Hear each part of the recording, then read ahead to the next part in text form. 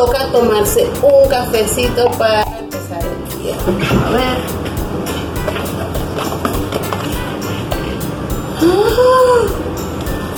No hay café, Dios mío. Bueno, apelar al mate. Yo nunca he preparado mate porque siempre lo prepara mi hijo, pero eso no debe ser tan difícil. Vamos a ver.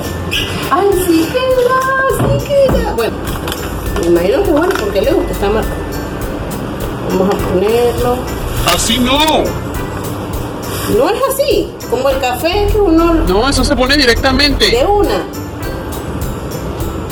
Pero no es una taza. Que tampoco es aquí, entonces... Busca un matero. Esto, ajá. Y le pongo esto. Que así no. Directo, ok. ¿Cuánto le pongo así?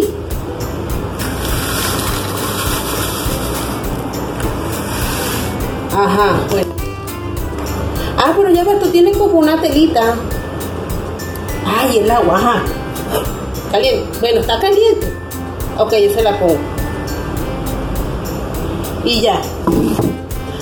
No, falta lo más importante porque yo esto no me lo voy a tomar amargo. Por aquí dice azúcar. Aquí pongo mi azúcar. Vamos a ver.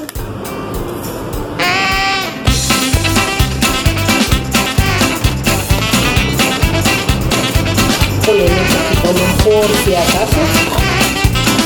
Pero eso no lleva tanta azúcar. No, si mi hijo me gasta medio kilo de azúcar cada vez que toma mate. Es más, así me lo voy a tomar. Y a quien no le guste, que llame a migraciones, entonces que me deporten. Pero yo me voy a tomar esto con toda la azúcar que yo quiera. A mí no me van a dar mate amargo, ¿ok?